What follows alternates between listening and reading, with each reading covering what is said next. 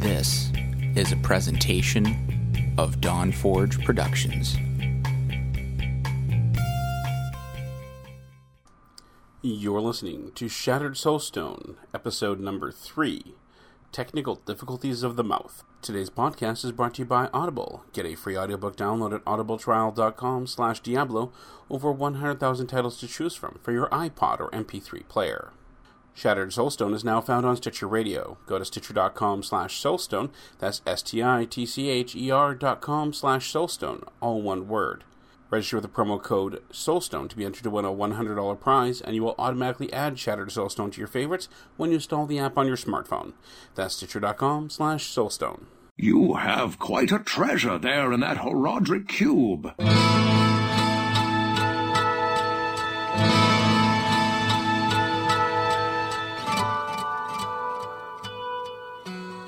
From the far reaches and burning depths of Sanctuary comes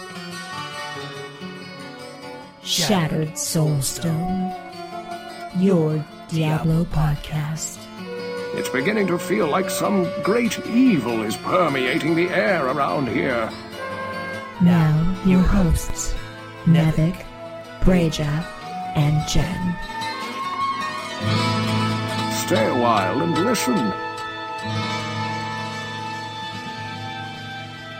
Welcome to the third episode of the Shattered Soulstone, your Diablo Sorceress.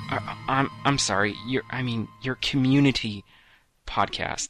It is Friday, November 25th, and I am your host, Nevik. I am joined by my two co-joeys. Breja, how are you doing tonight? Oh, I'm doing fantastic, and how about you? Let's not ask that question, because Uh-oh. that'll just bring back bad memories of this week. But the other voice that you heard there was Jen, of course. Jen, how are you doing? I'm doing pretty good today. Pretty good. No more iron dinosaurs or whatever, however you put it. Yeah, the metal dinosaurs have finished their migration route through the mobile home park, so yeah, I don't have to watch out for those anymore. I'm really glad that they decided to finish their migration before we tried to record. It was very kind of them, yeah. Mm-hmm. Since we are recording, I did want to address a few things. My work schedule's just been absolutely crazy, and it's made it really difficult for us to get together and record. We did try to record earlier this week, but we had some technical I'm having some technical difficulties with my mouth right now, but I was going to say we had some technical oh my god. Yes. We had some technical difficulties through Skype. Let me just help you out there, Nevik. It's okay. Skype would be in trouble. Skype has infiltrated my brain. Oh, that's frightening. So but yeah, we're back. We're ready to go. Yeah. So let's get on with episode 3 here. We didn't really get a whole lot of community feedback, so we're gonna dive into Jen. Jen did an awesome thing. She read the first book of The Sin War, which is titled Birthright, and that's by Richard Knaak, correct? Yep, that's right. He wrote the entire Sin War trilogy. Yes, and actually I do believe, I think we're going to include probably at the end of the show, there's a short little, I think it's like a little over a minute snippet from our host company, Dawn Forge, with Medros and Shade, interviewing Richard Knaak in regards to a question about the Diablo book series and stuff like that. So we'll toss that at the end of the show, so everybody can enjoy that. But Jen, why don't you tell us a little bit about the Sin War and what it is and where it takes place, and we'll just go from there. Well, Sin War is obviously something taking place in the Diablo universe. It sort of corresponds to events that would have taken place before the Diablo 1 game started. Sort of, if you want to put it into a timeline, it's kind of around there. And the short version of what I wrote is that the Sin War, of course, is the war going on between the angels and the demons over the area called Sanctuary, where the humans are. But the book starts you off sort of from the viewpoint of some of the humans, and they have no idea that there's a Sin War going on or how they're involved in it or anything like that until some of the events in the book start taking place. By the end of the book, they have a clue that something's happening, but not the full extent of it. The main character in this book is one that I don't think has been in any of the previous Diablo games, and I've got no clue if he's going to pop up in 3, but his name's Odyssean, and he's a farmer. And he lost most of his family through a horrible plague, except for his one brother who's a little bit younger named Mendelin. And Mendelin is like, I don't know, it seems as though the book is kind of implying that he's going to be like a magic user because he reads a lot and he picks up things really quickly and all of that. I'm liking the sound of that already. Yeah, I figured you'd like that. It's a magic user, and he is one of the main characters, but he, there's a lot of things going on with Mendelin in this book that are hinted at and suggested, but throughout the book, it's clear something's going on with him, but you don't get the full story in book 1. I think you might get it in book 2, I'm hoping. In any case, Odyssean is, going about his day, and it's known that he doesn't like the 2 religious factions in town, and that's the it's the Cathedral of Light and the Temple of the Triune, and the 2 groups kind of come in and try to convert everyone to their side, and he's not pleased with either of them because they did not save his family from the plague. They had a lot of pretty words, they had a lot of promises, they didn't help, so he wants nothing to do with them, and it's known throughout the town that he's really not a fan of either of these groups. Well, unfortunately, as soon as shortly after the book starts, these 2 incredibly violent murders happen, and it just so happens to be one of the people from the Cathedral of Light and one of the people of the Temple of the Triune. And of course, since everyone knows Odyssean hates those 2 groups, he kind of gets framed. From a reader's standpoint, you at least highly suspect that he isn't the person that did it. It's not clear exactly who. There's a lot of different implications as to who that could have been exactly. But it probably wasn't him. So you've got the main character who seems like a decent fellow, sort of framed and imprisoned, and about to be sentenced to some sort of death by at least one of these 2 groups. And a storm breaks out. And it's from this point that everything starts to become more like the Diablo universe instead of just this nice little story about sort of a farming town somewhere in like a medieval setting. What happens is he escapes. He escapes with his brother and a good friend of his who is an archer, a very skilled archer named Achilleos, and a young woman from the town named Sarenthia who... she's about 10 years younger than Odyssean, and she's madly in love with him at the start of the book. This changes. And she, just idolizes him, and he sees her as a child still. So it's kind of this love triangle going on, and to add to that, they've got this really mysterious character named Lilia that appears, and she's a noblewoman in this town where everyone's kind of like a farmer or maybe a low-level trader. She stands out. She's traveling by herself, which is quite odd, and she just so happens to appear before Odyssean starts exhibiting these strange powers. And, the 2 of them, Odyssean and Lilia, become a couple very quickly. And it kind of goes from there. Obviously, this group of 5 people ends up traveling together for different reasons, as the book explains, and the book just kind of generally gets darker and darker and darker as it goes on. I don't want to give away all of the details of the story, I thought I'd set it up a little bit as to where you start.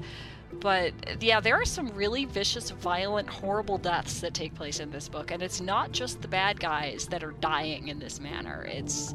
It's a dark book. It's dark like the Diablo games. And from a reader's standpoint, you get a little glimpse into both the angel side of the war and the demon side of the war. You get to meet some of the characters, kind of get a look into their nature of who they are and what they think and what they want to do. You'd get drawn into hell itself in some parts, and you get a glimpse as to who some of the angels are. So it's a very good spot to start if you're brand new to all of the Diablo games and you have never played them, you have no idea of any of the lore, whatever you heard from BlizzCon doesn't quite connect for you. You may want to start with the first book of the Sin War, just to give you sort of a picture of the universe of Diablo before the original game started. And to get a nice little primer onto the sinister side of the universe. Oh, absolutely. They don't hold back on that. I was kind of, when I started reading this book, and at first, it does seem like, well, there's this nice little farming town, and, whatever. And I'm like, this really wasn't what I expected. And then, those first 2 murders happen, and you're like, okay, yeah, it's going there. And it goes. And it goes, and it goes. Sadly, I did read, I think I got maybe about a third of the way, or maybe halfway through the book, and for whatever reason I put it down and I never got back to it, and I've been meaning to pick it back up, especially when I knew that you were going to be doing a review, and I really wanted to be able to contribute to the conversation a little bit more, but alas, work punched me in the face, and that didn't happen, so oops. Well, you can't help what work does to you, you know? Yeah, you know, when work's trying to kill you, it's hard, but... Well, you've survived, so that is a good thing. I'm still here, I think. At least I'm physically still here. Mentally is a different question, but, you know, I guess you could say I'm feeling a little more barbarian than sorceress right now. Oh, yeah. Oh, there you go. Not enough brain power Loot for all those finding. spells, right? Yeah, I just feel like smashing things with my head or something like that. That's about the limit of my capabilities right now. Well, time to break more doors open. That sounds good. We'll use you as a battering ram. Yeah, there we go. I think Richard Knack does a great job with these books, and as you read into the second and third series, you'll learn a lot more about where Sanctuary comes from as a world and how it relates to both the heaven and the hells. And I mean, I'm not going to say any more about it, but I just know that it's really, once you finish the third book, you really see how it all ties together and where this world, the Diablo universe, comes from. It's fantastic, and I think Richard Knack did a great job doing this. And you're right, it is very violent and very graphic, even the deaths on both sides, but that is part of what makes Diablo Diablo. So what you're saying is it's a great book to read to your children for a bedtime story. Oh, If you'd like them to grow up as absolutely. warped as us, yes, you know, for sure. And then you can have them, you know, go kill things in Inferno for you. Oh, exactly. I do Cat in a Hat followed by the Sin Wars. Yep. Perfect. There's got to be some balance there, you know. Maybe you toss in maybe some, I don't know, My Little Pony or you know, Smurfs. Oh, but don't put them in the game. You'll get all the Diablo fans really angry. No. Oh, no. That will not work at all. No unicorns and rainbows. Not in the game. No.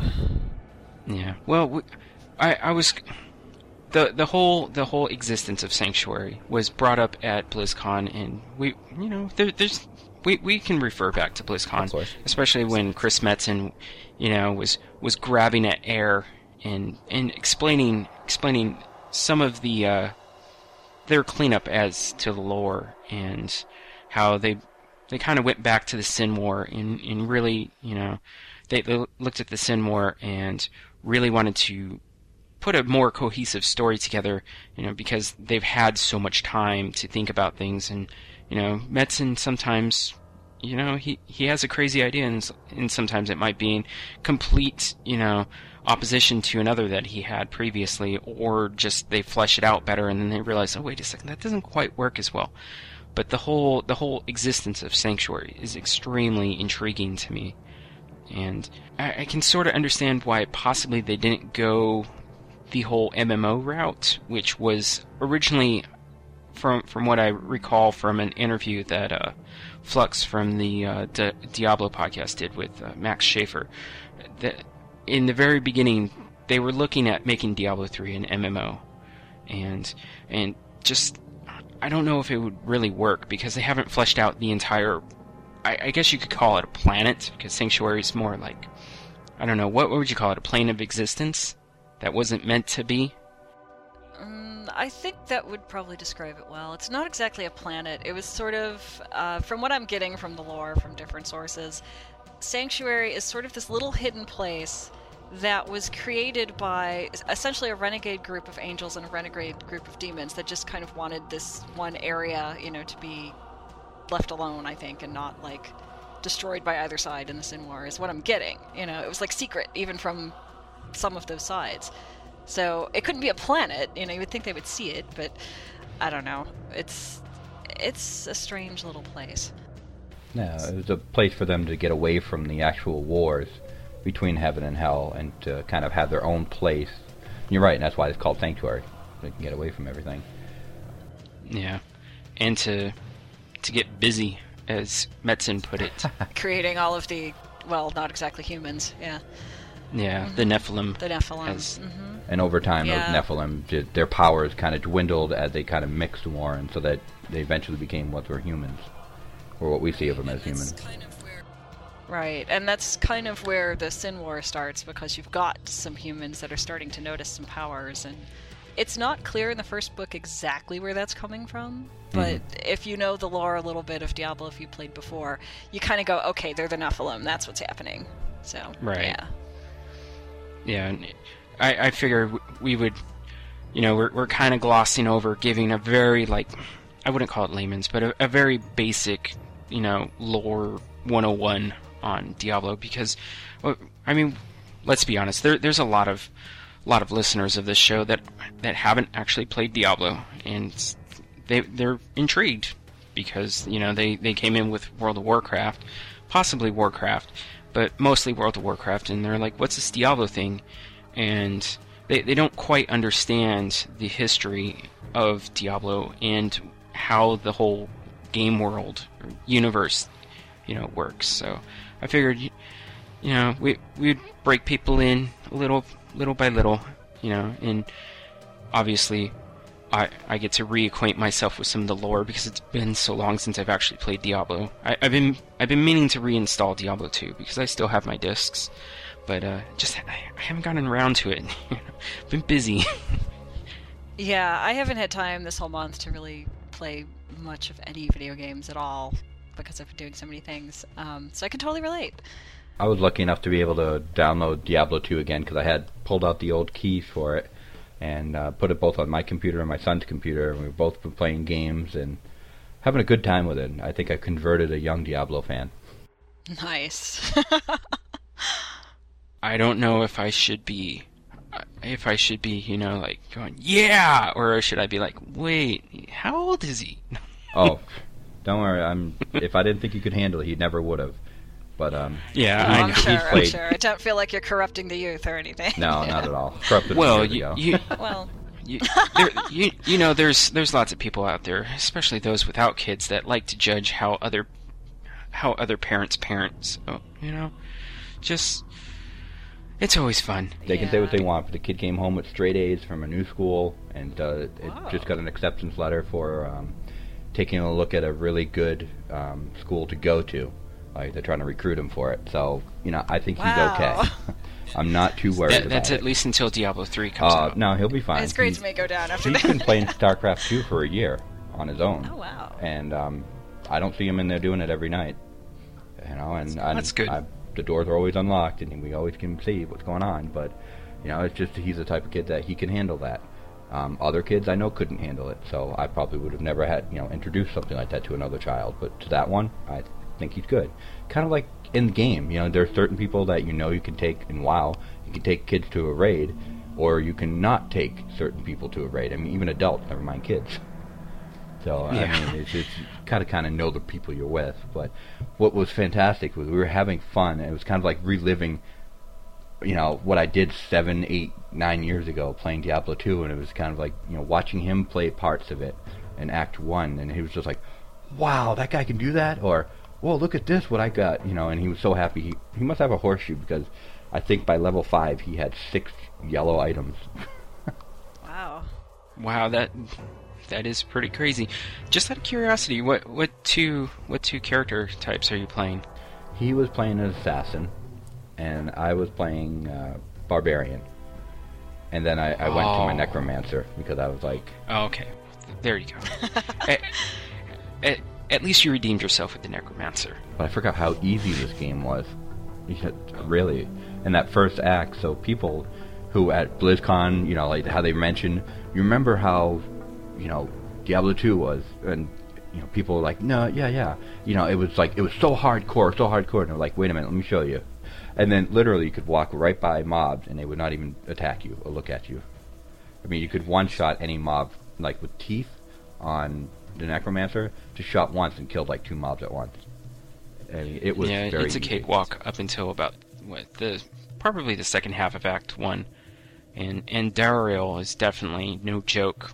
The first time that you go there, because you're pretty much massively undergeared for Andariel. Exactly. You got to make sure you get some potion resist. or something. One of the, that poison. Exactly, that poison got you right away. It's like attack. So many corpse runs. And sometimes you'd be like, yes, I killed her! Oh, now I'm dead because of the poison. Yeah, that was happening. But at least you killed her first, That happened in Act 2 with the Radamant at the very beginning. I killed him and started walking back, and I'm like, wait a minute, looking at my life, I'm like, it's going down real fast. Oh no, I got nothing to heal myself up. Dead. Alrighty, well, let's cover. We're going to touch upon a little bit of Diablo news. I mean, I don't really want to focus too much on Diablo news because I don't want that to take away from the community. But we will touch upon news that we think is relevant or important to cover. Yeah, there are some podcasts out there already that are fantastic for news information. And I would suggest taking a look at those online, like DiabloPodcast.com. But, I mean, as far as what we're trying to do, Nevik, you were talking with me last week about this, and, it's a matter of putting together a community of people who enjoy learning the game, playing the game. Some people might be hardcore, some people may not, and just getting together, sharing stories, being part of something over time. I mean, this is not something that's like, boom, it drops in our lap, and hey, here's all the information, and there you go for it. It's something that we're going to develop together, and we'd love for everybody to come along. In other words, I just don't have time to scour the news sites, okay? I have 2 children, and I'm working insane hours. I don't have the time. But that's okay, because I want this podcast, and I want everyone to, share their stories. Say, you're a WoW player, and you've never played Diablo, and you sign up for the annual pass, and you're like, you know what, I think I want to give Diablo 2 a shot. And then once they get past the whole shock of, the maximum resolution of being 800 by 600, and they're like, oh my god, this game is from, a decade ago, and dig into the gameplay, and then they get hooked. I want to hear about those stories, because just wait until Diablo 3 gets a hold of you, and gets a hold of me. It's going to be sorceress time or wizard time all the time. Mm-hmm. But so what do we want to cover? Let's cover. Well, there's been two new major Diablo beta builds that have been released. We're not going to go into the notes of it, but. Brejo, has there been anything in the 2 past beta builds that you wanted to bring up, that you saw that was interesting, or I guess you could say maybe a game changer, or changed your... I'm sorry, I can't even think right now. Yeah, no, there have been a couple of changes. I remember when they were doing some of the panels during BlizzCon, they were talking about maybe shifting up a few things based on feedback in the beta and based on some of the ideas of what's going on. Another reason why they had to push out the game a little bit longer. And they've released 2 patches since BlizzCon. And Beta Patch 5, the biggest thing that I've noticed is the fact that they took the Cauldron of Jordan. I believe in the first episode we kind of mentioned that. What the Cauldron of Jordan is basically a button in your menu where you can press it, and it takes, broken items or items that you want to sell, and you can just sell it there instead of running back to town to sell your items to a merchant. And so you can turn your items to gold automatically, and that's the reason why you want to do that, is the game keeps going. It's an action role-playing game. You don't need to spend a lot of time going back to town to talk to people like you might in an MMO. But what they did is they took the Cauldron of Jordan out of the beta content, which means in the early levels of Act 1, it's not going to be available to you. What they did say was they'll reward it to players at a higher level in the game. And I think part of the reason why they want to do that is they want you to go back to town, at least at the very beginning of the game, to get familiar with the different characters in town, maybe to pick up the quest, to learn a little bit more about the story itself. Take your time in those first few levels to learn the game, and then from then, like a little later on, they'll give you the quest to allow, or some way of getting the Cauldron of Jordan, and then that way you can use it, and you can just kind of start speeding your game up as you get more familiar with the story and how the game's played, and where merchants are and how those are used. Well, it makes sense that you, I mean, from a game mechanics or even, just a game design aspect, that you wouldn't start with something, especially something like the Cauldron of Jordan, That's, just the whole Jordan aspect of the artifact, it's definitely something that, why would you start with that? It's something that you would gain throughout the game, just like the Horadric Cube of Diablo 2. Mm-hmm. But basically, like, if anybody is in the beta and they're used to that, and then they're like QQing over the fact that, oh, now I have to go back to town to sell stuff. It's like, well, yeah, you had to do that in Diablo 2. Had to do it in Diablo 1 as well. Yeah, you generally have a book of Town Portal, and you'd get, I can't carry anything or whatever, and then you'd be like, oh, time to go back to town. Oh yeah, every 2 or 3 minutes. And it was amazing how many times you had to do that in Diablo 2 at the beginning if you were trying to sell all of the items you picked up. And we were doing that. Oh, and yeah. it was like, it was amazing because I did that, sold everything we could, and I had a character by level 13, 150,000 gold. Wow. And Wow. so to me that kind of reminded me how little gold meant in Diablo 2 after a while. I mean, because I had nothing to spend it on. I was spending it on, buying scrolls and, doing repairs and those kind of things, and even getting some potions if I needed. I probably could have sank a lot of that money into, Geed, getting a bunch of gambling items, but I decided not to, and just to see how much I'd get. And you know what? We'll have to see what they Geed, do in D3. I never really got into going to Geed to, He was kind of annoying to me. Yeah, and he almost never got anything good. So it's like, after you try it a couple times, you're like, man, what a waste of gold. And it's like, sure, you didn't really have much of a use for gold in Diablo 2, but it was like, whatever. It was like push a button and get no reward. Push a button and get no reward. And you're like, alright, fine. Yeah. I'm not going to push the button anymore. Yeah, after a while you would think it would teach people not to push the button anymore, but yeah, I can see that. I'm also wondering with this taking out the Cauldron of Jordan, I'm more familiar with Diablo 1 than Diablo 2, but a lot of the way you got the lore of the game, or sort of the little quests that were in the game, because it kind of were quests, was by talking to the people in the town, the NPCs. Mm-hmm. So I'm wondering if, you've got people who have just started playing the game who are using this cauldron instead of going back to town, if that's sort of like sidestepping some of the mechanics that would get them more access to aspects of the game. Well, yeah, I remember in Diablo 2, or in even Diablo 1, not just the story when they talk to you to give you a quest, but you could go to them and ask them for, like, there was a selection, gossip, and then they'd tell you a little story about 2 or 3 different things that they knew about, which are not directly tied into doing any quest, and you're like, oh, that's why this is here, or this is why we're over here trying to find whatever, like the Staff of Jordan. Why are we even looking for it? What does it do?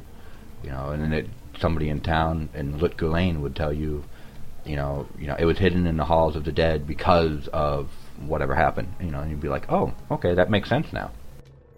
Yeah, and like in Diablo 1, it tells you a little bit behind, what's the Skeleton King? Why is he down there? It kind of tells you a little about that. And I think there is potential, I think, in Diablo 3 to accidentally sidestep sort of all of the reasons why you're doing something if you're never going back to town. Mm-hmm. Great point. Yeah, and well, that town is basically where your merchants and your crafters are going to be set up, so they want you going back to town anyways. Well, to go along with that change to the Cauldron of Jordan, also in Beta 5, they put in something called the Nephilim Altar, which is a feature they were thinking about during BlizzCon, which basically allows you to switch out your class skills at this Nephilim Altar, because as we mentioned earlier, it was hard to switch between your skills in the middle of battling when you had to open up half a page of UI and half a screen to try to fight on. So what they're doing is they want you to be able to use a couple of skills so it's not overwhelming. Like in most MMOs, you can use 12 keys to begin with, then shift 12 more keys and alt another 12 keys. and that's kind of how you hotkey everything. But in an action role-playing game, they want you to do basically just click, left click, right click, and that's all they want you to do. They want you playing with the keyboard all the time. So in order to allow you to do that, they figured they would set up this thing in an Nephilim altar in the towns. And they said it'll be currently located in New Tristram, as well as key locations throughout Act 1. Clicking on the altar would open up the skill UI, allowing both active and passive skills to be selected or exchanged. So now they found, at least temporarily, found a solution for what they wanted to do. And they talked about during BlizzCon. That way players have some ownership of their character build, and they don't feel like, basically they have access to absolutely everything that a character can do. Basically, taking away some of that uniqueness of their build or whatever skills that they decide to use. Mm-hmm. In some ways, it's kind of similar to locking players into the whole old talent tree system, except you still have the flexibility of respeccing, basically whenever you want. Sure, you gotta hop a Hearthstone or whatever back to town and change, but you can. And that's a very, very sound game design decision. Yeah, it makes a lot of sense to me too. Because you would want to take that short break and do it all in town, whether it's repairing or buying potions or making things at your merchants with your craftsmen, and then changing your skill to take on the next set of bosses. Like you might, next thing you might be fighting a bunch of creatures that attack with poison damage, so you might want to have something in your passive that changes, that reduces poison damage over time, or a skill that keeps things at bay, traps them away from you so that you don't have to worry about them coming at you, but the next time you're going against something, you want to be able to burn them straight down instead of trapping anything. While we're on the topic of items, skills, and everything, there was it in Beta Build 5 where they basically made all abilities and skills in game, like all damaging abilities, base their damage off of weapon damage. Was that in Beta Build 5, or was that in 6 when they made that change? Yeah, all damage based on weapon damage and cast speed based on the weapon attack speed. Yeah, they put that into 5. Yeah, that's actually a really good thing, because now weapons actually matter for a wizard. Mm-hmm. And actually, I have a link to an artist over on DeviantArt where he has this. It's a very short little comic strip with a barbarian and a wizard, and it shows the wizard, touching the two-handed weapon on the back of the barbarian, say, "Can I borrow this for a second?" and then shooting off some magic because she wanted to, do some more damage, I suppose. It's a cute little comic too. I was looking at that earlier. Oh yeah. It's awesome. It's just the whole barbarian is like, oh, kill streak 34 monsters, awesome, and then all of a sudden there's just and it's like, what? And it's like a flash of purple light, and you see the wizard, and she's all just like, oh, hey, were you killing things? Because I killed everything else. Sorry. Yeah, she annihilated the room, and yeah, it was kind of neat. It's got the flavor of Diablo in there for sure. That was pretty fun. Yeah, and also the flavor that wizards are better than barbarians. Just saying. Oh man. Yeah, you're not at all biased at all. No. Nope. No. I'm not biased for a good reason. And by good reason, I mean because wizards really are better than barbarians. Oh, okay. At some point, I do want to... have either of you been following Matthew Rossi on Twitter? And whenever he tweets about Diablo 3, I just want to get him on the show, because it would be so much fun for him and I to go at it. Me. Because he it would be a little more fun. Right? Yeah. Oh yeah. You two could battle it out on Shattered Soulstone once and for all. That'd be great. Yeah. I gotta extend an invite to him, but I also want to throw it out there, since I just all of a sudden spontaneously ended up on that topic, that starting probably maybe in episode 4, 5, 6, something like that, I want to get some guests on the show. Maybe Matthew Rossi. I don't know. I'll extend an invite out to him. I'm sure he'll come on. Providing that all of our schedules sync up, which is going to be a fun little For 4 people. Ooh. Yeah, juggling act. Yeah. But I do want to get some guests, especially some listener guests, because this is your community podcast. So, and it doesn't matter if you haven't really ever played Diablo, but if you're excited about Diablo 3, that's all I really care about. Talk to me about, not to me, but to everyone. To everyone listening, Yeah. Yeah. No, There's just a lot talk of to people me, listening. just me, because only if you want confirmation that the sorceress is the best, right? Yeah, but only talk to me if you really like wizards and you think barbarians are poo poo. But I'm just playing, people. I really don't think barbarians are the worst thing ever, even though they are. Okay.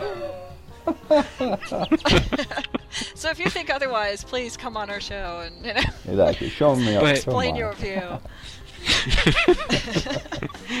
But yeah, if you want to come on the show, hit me up on Twitter or send an email into show@shatteredsoulstone.com, and we'll work it out.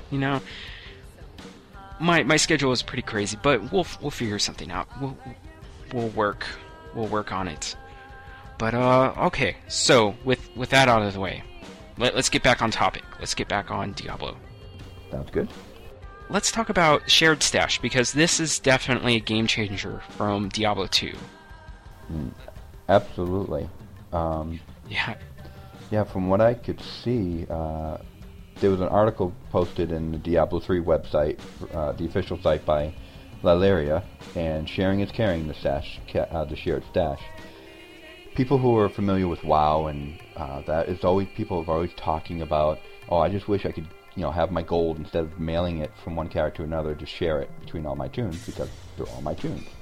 Or, instead of having to build a guild bank and then hopefully, invite all your characters in, why can't they just automatically, share the same thing, same bank? Well, in Diablo 3, you're going to be able to.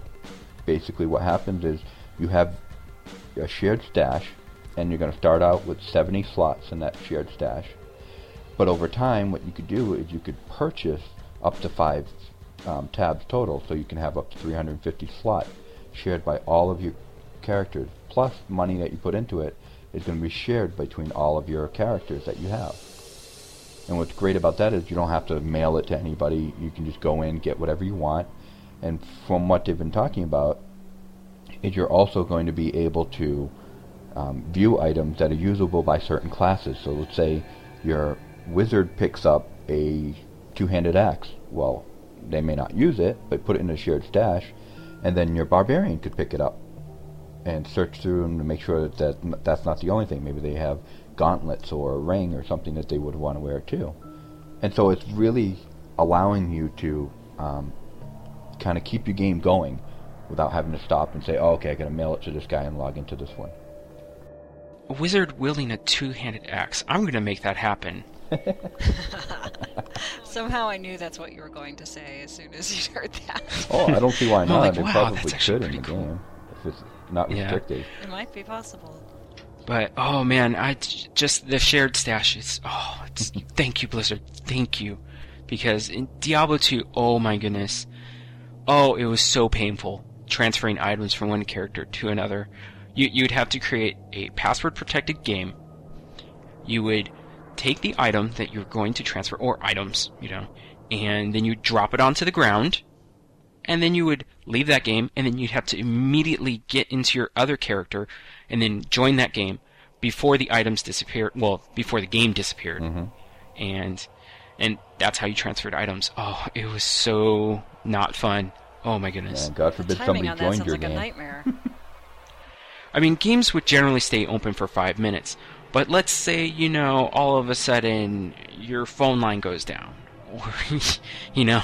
or you have problems reconnecting, or you get kicked off for whatever reason, Mm-hmm. It's like there was a huge element of risk in doing it, but we all had to do it because, often you would get really awesome items that would not work for your character that it dropped for. So you'd be like, oh, that's really awesome, but it's a barbarian weapon, for when I feel like smashing things with my head. But yeah, I'm so pleased. That's very gonna be pleased. really good, especially since you get more than one character in the game anyway. Mm-hmm. So everyone from the start is going to be like, this would be great for my other toon over there. Yeah, well, for me, it's just going to be wizard and monk. Sorry, barbarians.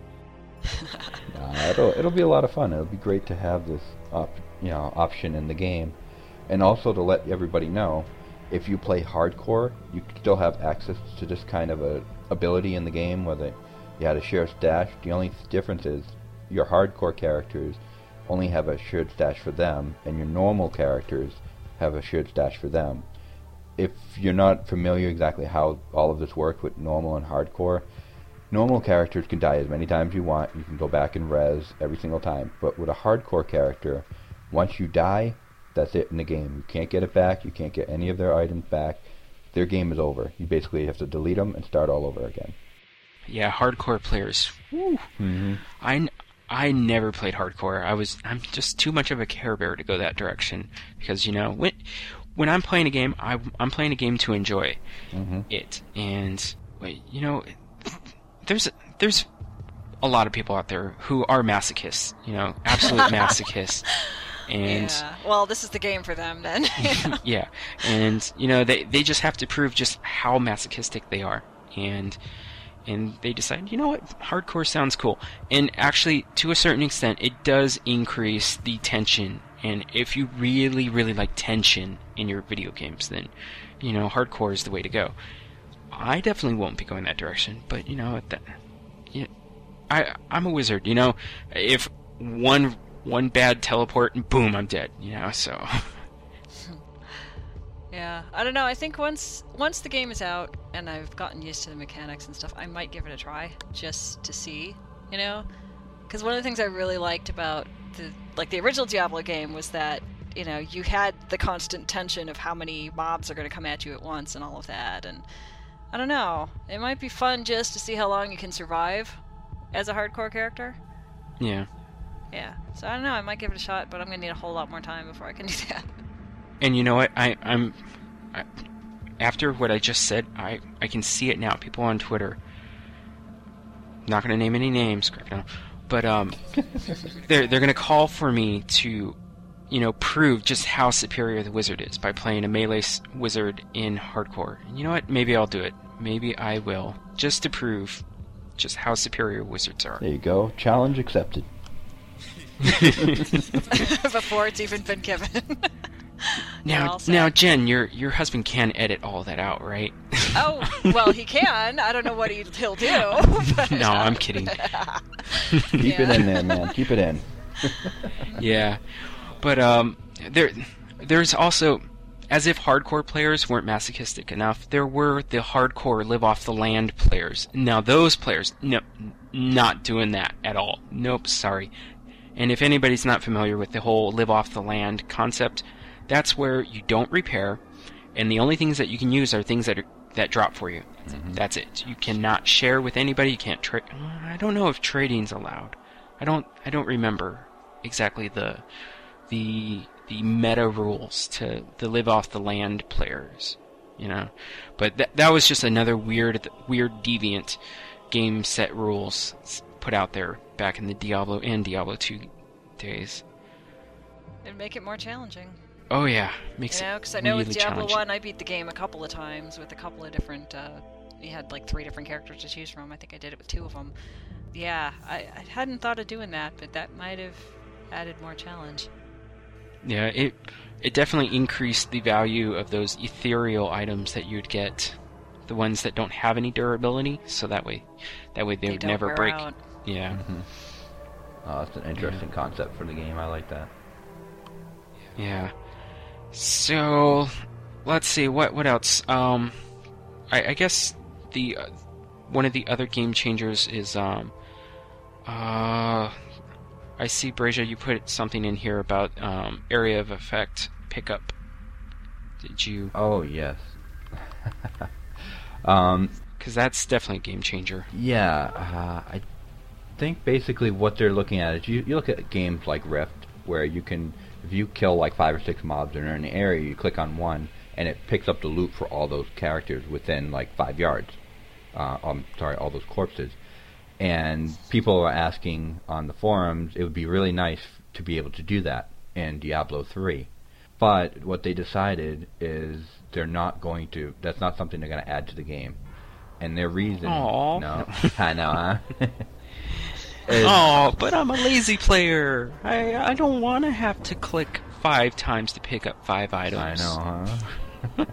But basically, they're saying, Diablo's a clicking game. We want you to be able to, like in Diablo 2, you hold down the Alt key, you can see all 5 or 6 items that dropped on the ground, and you choose which one that you want to pick up.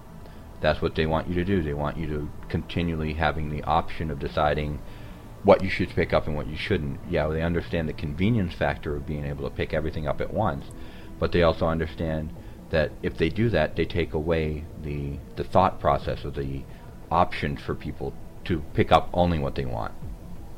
Right. And then how would that work if the multiplayer situation too? I remember briefly at one point, weren't they talking about how what drops in the game is yours? Basically, like, everybody has their own individual drops, especially from bosses. Yeah, that's true. But what about gold? Is that individual too? Or... I would imagine it would be. Well, if they're making one individual, they could... It sounds like the mechanics would be the same to make the other one individual too. Right. I mean, I'm just guessing. I don't write code or anything, but I don't know. But I can see where they're... It seems like they're very much trying to make players have to be very conscious of their choices in the game. I mean, if you go back to the altar that allows you to change your stats, that you have to go to town for, they really want this to be something that you thought about and planned ahead and went, okay, I'm picking up this item because it's going to do this, or it's going to be good for that, or whatever, and I'm putting my stats this way because I need to do this particular type of battle next. And it's not just like, click on it all, and now it's 3 in the morning, and what happened, kind of thing. Yeah, so basically, when at the character select screen, when you're picking your main class, what you're saying is, when you select Barbarian, it's going to come up with a confirmation window saying, are you really sure you want to play as a Barbarian? Oh. That's not a bad way to start a game if you've never played Diablo, though. Are you really sure you want to play? Right. I mean, you might not know exactly what a Demon Hunter is going to do, but Barbarian, everybody's kind of got the idea, what to do and what that's probably going to be, the playing style will be like. So, I could see the value in it. I don't think that's the way I'm going to go with the game, but I could see where it might be a way to start before you get, 8,000 spells to play with. Right. So the wizard's just going to be glowing. It's going to be like, click here, click here. They'll be blinking. You want this one? Yeah. I don't think I'm going with the wizard either, but, A radiating, glowing, golden aura. Oh, it's going to be so interesting to see if what you think the wizard will be like in Diablo 3 lives up to your expectations. Will the game actually be that good for you? Well, to be honest, even if the wizard didn't live up to my expectations, the wizard's going to live up to my expectations. I see. Wizard or nothing. Wizard or go home. Or monk, I have a soft spot for monk. Okay, There you go. I can pretend like I'm Aang or something from Avatar: The Last Airbender. Oh boy. The little arrow on your head, yeah. I don't know, I still think I'm going with Demon Hunter. Just the idea of the double crossbow sounds really cool. Yeah. So, let's see, what else? There's the whole follower thing. Oh yeah, originally they were not going to have followers beyond the normal level, and a lot of people were up in arms saying, oh no, what's the purpose of having someone who's supposed to help you out in game like your own follower if all you're going to use it is in normal when it's easy anyways? And then we get on to Nightmare and Hell and Inferno, and you won't be able to use them. Why do that? Well, they decided they're going to put followers on, at least through Nightmare and Hell. They're not sure on Inferno, because the whole idea was Inferno, everything was supposed to be able to be done without a follower anyways. and they don't want to have to rebalance the entire game because now you'll have this additional, basically an extra character helping you out and giving you extra damage and extra trapping and doing some tanking for you or those kind of things. So they don't quite have a specific answer for what they're going to do, at least in Inferno, but they do currently have plans to keep it going through Nightmare and Hell levels. The whole, if I remember correctly, Followers is more or less a single-player only thing. That as soon as you jump into another game with any other players, your followers disappear. You wouldn't need them as badly right. if you were, in a group. Exactly. And, would you want to have, somebody who's going to be smart, as long as they're not a barbarian, clearing monsters with you? Or, well, I don't know. Maybe I would go with a follower instead of a barbarian. Oh, I'm sorry. But yeah, I do remember them talking about. Actually, I guess after BlizzCon, they really talked about it because I do remember them. I think they said followers were going to work in Inferno as well because they don't want to lock any of the game away from the single player.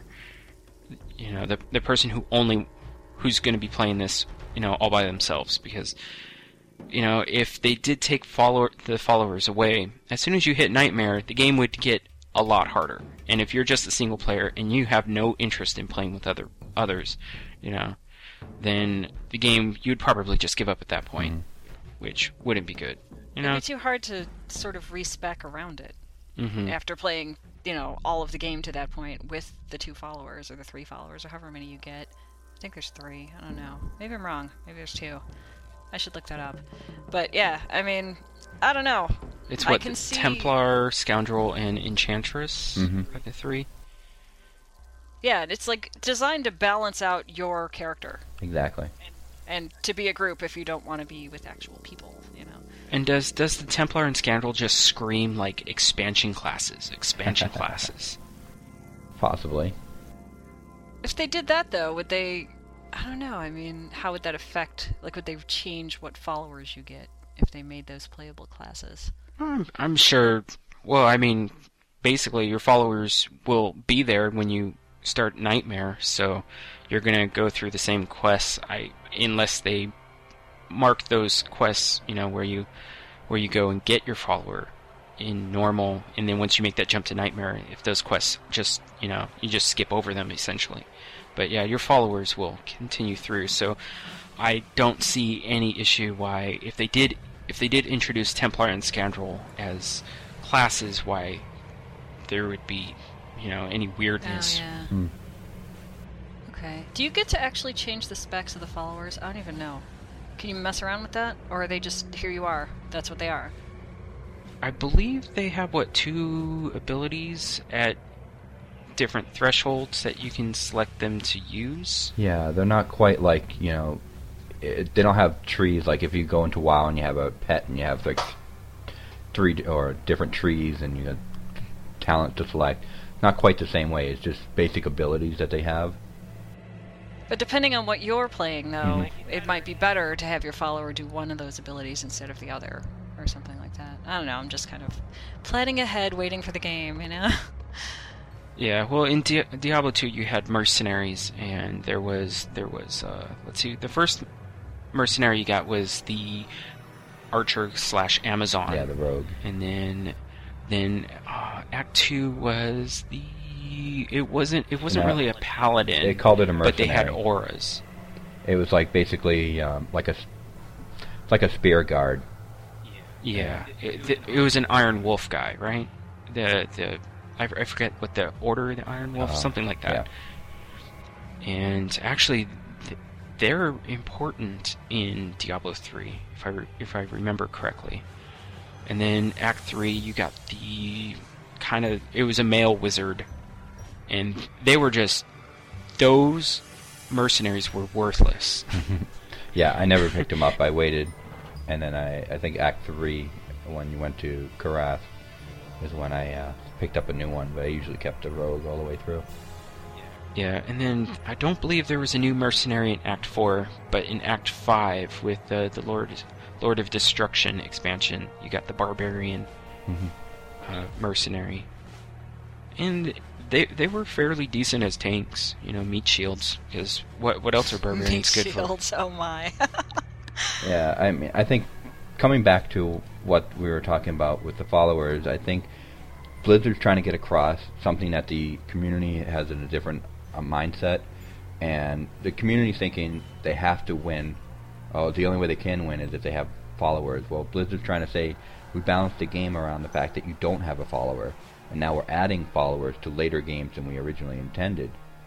And so we don't want you to, we don't want to rebalance the game too much, because then you'll feel like you can't do it unless you have a follower with you. And that's not their original intent. They want you to be able to succeed without having a follower. The follower is just kind of added gameplay, added flavor to the game. Yeah, it just, I think if they had decided to go the direction of no followers past normal, you would just, it would feel like you're losing a part of the game. I mean, whether or not it actually affected your gameplay or the viability of being able to play single player past normal, that's it doesn't matter. If they omitted them, you would feel like, oh, I had this follower and I was invested in him, and now he's no longer going with me. Yep. There are people out there that role play, even in Diablo. Yeah, So, that was one of the things that a lot of people said in the forums. Was, we spend time with these people. We'd like to keep them around for something. Yeah. So, I mean, if it makes Nightmare in Hell just a smidge easier, so be it. I mean, Inferno is where the real game's going to be played anyways. I mean, it's kind of like in WoW, the game, quote-unquote, doesn't begin until you hit level cap, which isn't technically true, but, for some players it is. So, I mean, for a lot of us Diablo veterans, the real game is going to start in Hell and really pick up pace in Inferno. Oh, yeah. I'm looking forward to stepping in there for the first time. It's gonna be good. Yeah, so while we're talking about, the whole, like, what am I trying to say? We're talking about, and I'm talking with my hands right now. I feel like Chris Metzen a little bit, but the anticipation. There we go. As we're talking about our anticipation of this game, there was a great article about when is Diablo 3 coming out. And it was on Diablo Fans, if I linked it correctly. Yep. And is it soon, TM? And soon-ish. Yeah, soonish is the new soon. Exactly. Like green is the new purple. But sorry, that's a WoW reference for people who aren't familiar with that. In case you are, a Diablo purist and you're like, wow, get your WoW talk out of my Diablo podcast. I'm sorry. It's gonna happen from time to time. The company makes the same, it's the same company making both games. It's gonna kind of overlap a bit, especially if we play both. And we like both games, so it's gonna happen. Yes. Yep. And, I love StarCraft 2. I love StarCraft as well. Not StarCraft 2, because I haven't actually played StarCraft 2 yet. Because I just, been too busy to do anything other than WoW for the most part. But what was I going to talk about again? I don't remember. We're talking about how soon is soon. Yes, how soon is soon. Well, not soon enough in my opinion, because unless I got that beta invite. Blizzard, please. Oh no. Yeah, if I got a beta invite, I would not be doing Pod Pomo this year. I'd be playing Diablo beta instead. Oh yeah. You'd be doing the Nadia Pomo? Yeah. Oh, I should explain what that is, right? Did we already explain it? National Podcast Post Month? I think we did. Well, we discussed it in pre-show, but... Oh, yeah. See, that's why I kind of forgot between post-show and pre-show. Okay, so, just briefly, National Podcast Post Month is something where podcasters post one podcast every single day through the month of November, and it can be whatever you want. It can be an audio podcast, it can be a video podcast, it can be one you did by yourself, it can be one you do with the group. And some of you listening to this show today probably picked up Shattered Soulstone through the shared NowPodPomo feed. So hello to all of you. We'd love to hear from you if you play or if you're interested in playing. And it takes a lot of time, so that's what I've been doing this month. Yeah, it's similar to hardcore players in Diablo. Masochistic. You know what? I feel like racking my brains to provide something out there for free for everybody for 30 days. It's crazy, right? It takes dedication and creativity, and a little touch of insanity helps. Yeah. But back to how soon is soon. This article is anticipating a potential late January, early February release, and I don't know. I think that might be a little premature, but it's not quite, not quite out of the realm of possibility, because this article is like listing like the release date announcement in advance in like Cataclysm. Wait a second, I'm looking. Oh, release announcement date. Okay, all right, and then the beta closed. Okay. Interesting. I'm sorry. I shouldn't be reading while I'm trying to talk, but I think basically what you're trying to say is this very well-written article has sort of extrapolated data from figuring out when previous expansions of other Blizzard games were announced, and then when the beta came out, and then how soon after the beta ended that the actual game came out. So they're trying to predict from that when they think Diablo 3 might appear. Right? Mm-hmm. All right. So yeah, the extrapolated is the end of January, beginning of February. I'm still thinking that it's going to slip to March, maybe April. Oh, that reminds me of something that Brazia and I were talking about earlier in the week about, and some people may or may not realize this, but Torchlight 2 also delayed their release. And if those of you who are not familiar with Torchlight 2, especially if you're, if Diablo is new to you, you wouldn't know that Torchlight came from basically the three main guys that splintered off once Blizzard North was dissolved. They went to Mythic. They formed Mythic Entertainment or something like that, and then some of them ended up at Flagship Studios, and some of them ended up on their feet with Runic Studios. And basically the main creative driving forces behind Diablo 2 especially are at Runic now. And if you played Torchlight and you've played Diablo 2, you'd be like, wait, this feels really familiar. And because, it is familiar, because it is Diablo, just with a more cartoony, lighthearted, fun coat of paint on it. I can't help but think, other than the fact that this quarter was just crowded with AAA titles, that they realized actually this CEO, it's not Max Schaefer, but Travis, I can't remember his last name, but he put out a rather entertaining explanation as to why they were delaying Torchlight 2. Basically, he said, well, don't you already have enough games, to buy and play, this Christmas? And he's like, do you really need something more to do? And he did, a laundry list of games that were coming out, like, you have, like, Bartman, oh my goodness, technical difficulties of the mouth again. You had, like, Batman, wow. Okay. Modern Warfare. I think you're trying to say Marvel, right? Not Marvel. Modern Warfare 3. Oh, Battlefield 3. There's a huge slew of games. Skyrim, just a whole bunch of games. So anyways, they delayed Torchlight 2 because they still have that, that whole, like, it's done when it's done, and they decided to polish the game some more. But I can't help but think, because Diablo 3 ended up getting delayed, they're like, you know what, we don't want to launch too soon before Diablo 3 comes out, because otherwise, all these people waiting on Diablo 3 will pick up our game and play for a couple months, and then Diablo 3 will come out and they'll just forget about Torchlight 2, and that's not what they want to do exactly. So, well, it makes sense. Yeah. Anyways, just sullying our Diablo podcast with talking about everything else, but that's okay, right? if anybody's putting up with me, slandering the barbarian, obviously they'll put up with me, talking about other video games as well. Well, I would guess that at least some of them probably play other video games as well. I would sure hope some of them do. We all do, so... I know, we're video game fans. We're not like a fan of one specific thing in the world.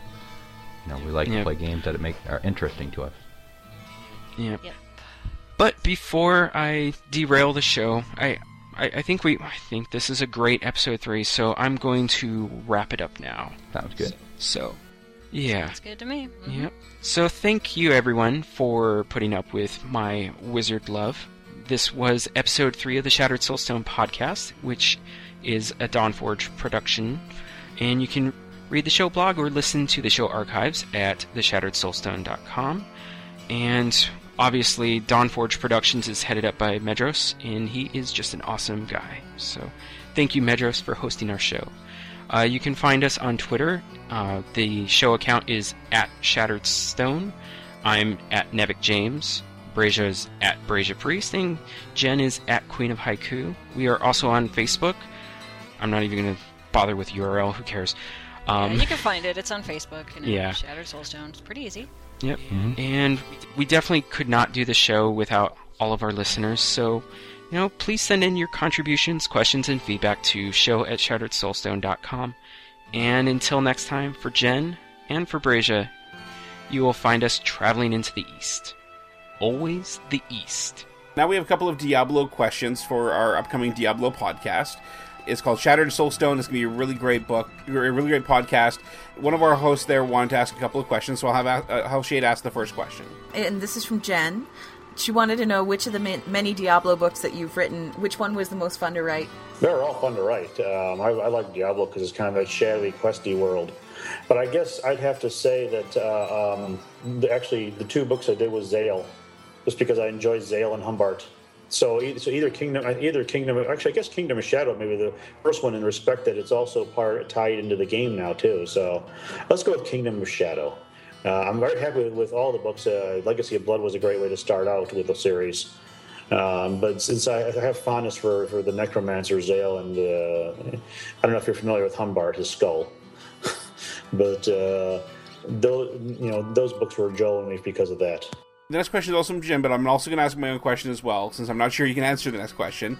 Are there any plans for you or anybody else that you know of to write any more books in the Diablo series based on characters, quests, and influences from Diablo 3?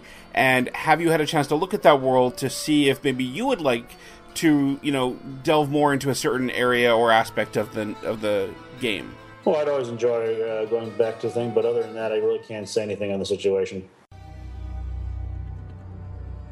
Greetings, fellow Loot Deviants. It's your host, Nevik, here to tell you all about a little contest that the Shattered Soulstone is running care of Dawnforge Productions. We're going to be giving away 3 pieces of loot. And who doesn't love loot? I mean, really? Who doesn't? Well, what are the pieces of loot, you may be wondering? We will be giving away an iPhone 4 Diablo clip case. Man, say that 5 times fast. A Teriel wall poster. And finally, a Diablo 2 soundtrack.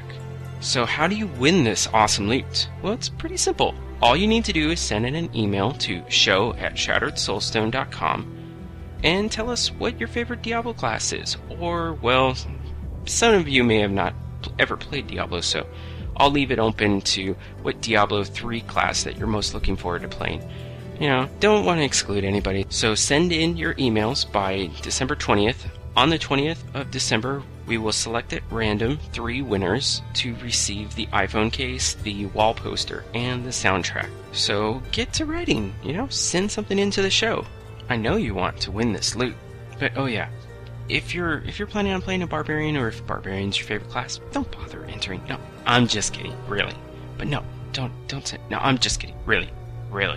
I do love smashing things with my head as much as the next guy. So if you love barbarians, fine. Send something in if you must.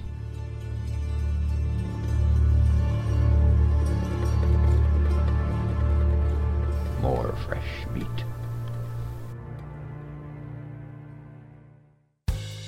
This has been a Dawnforge production, copyright 2011. Find great podcasts and more at thedawnforge.com.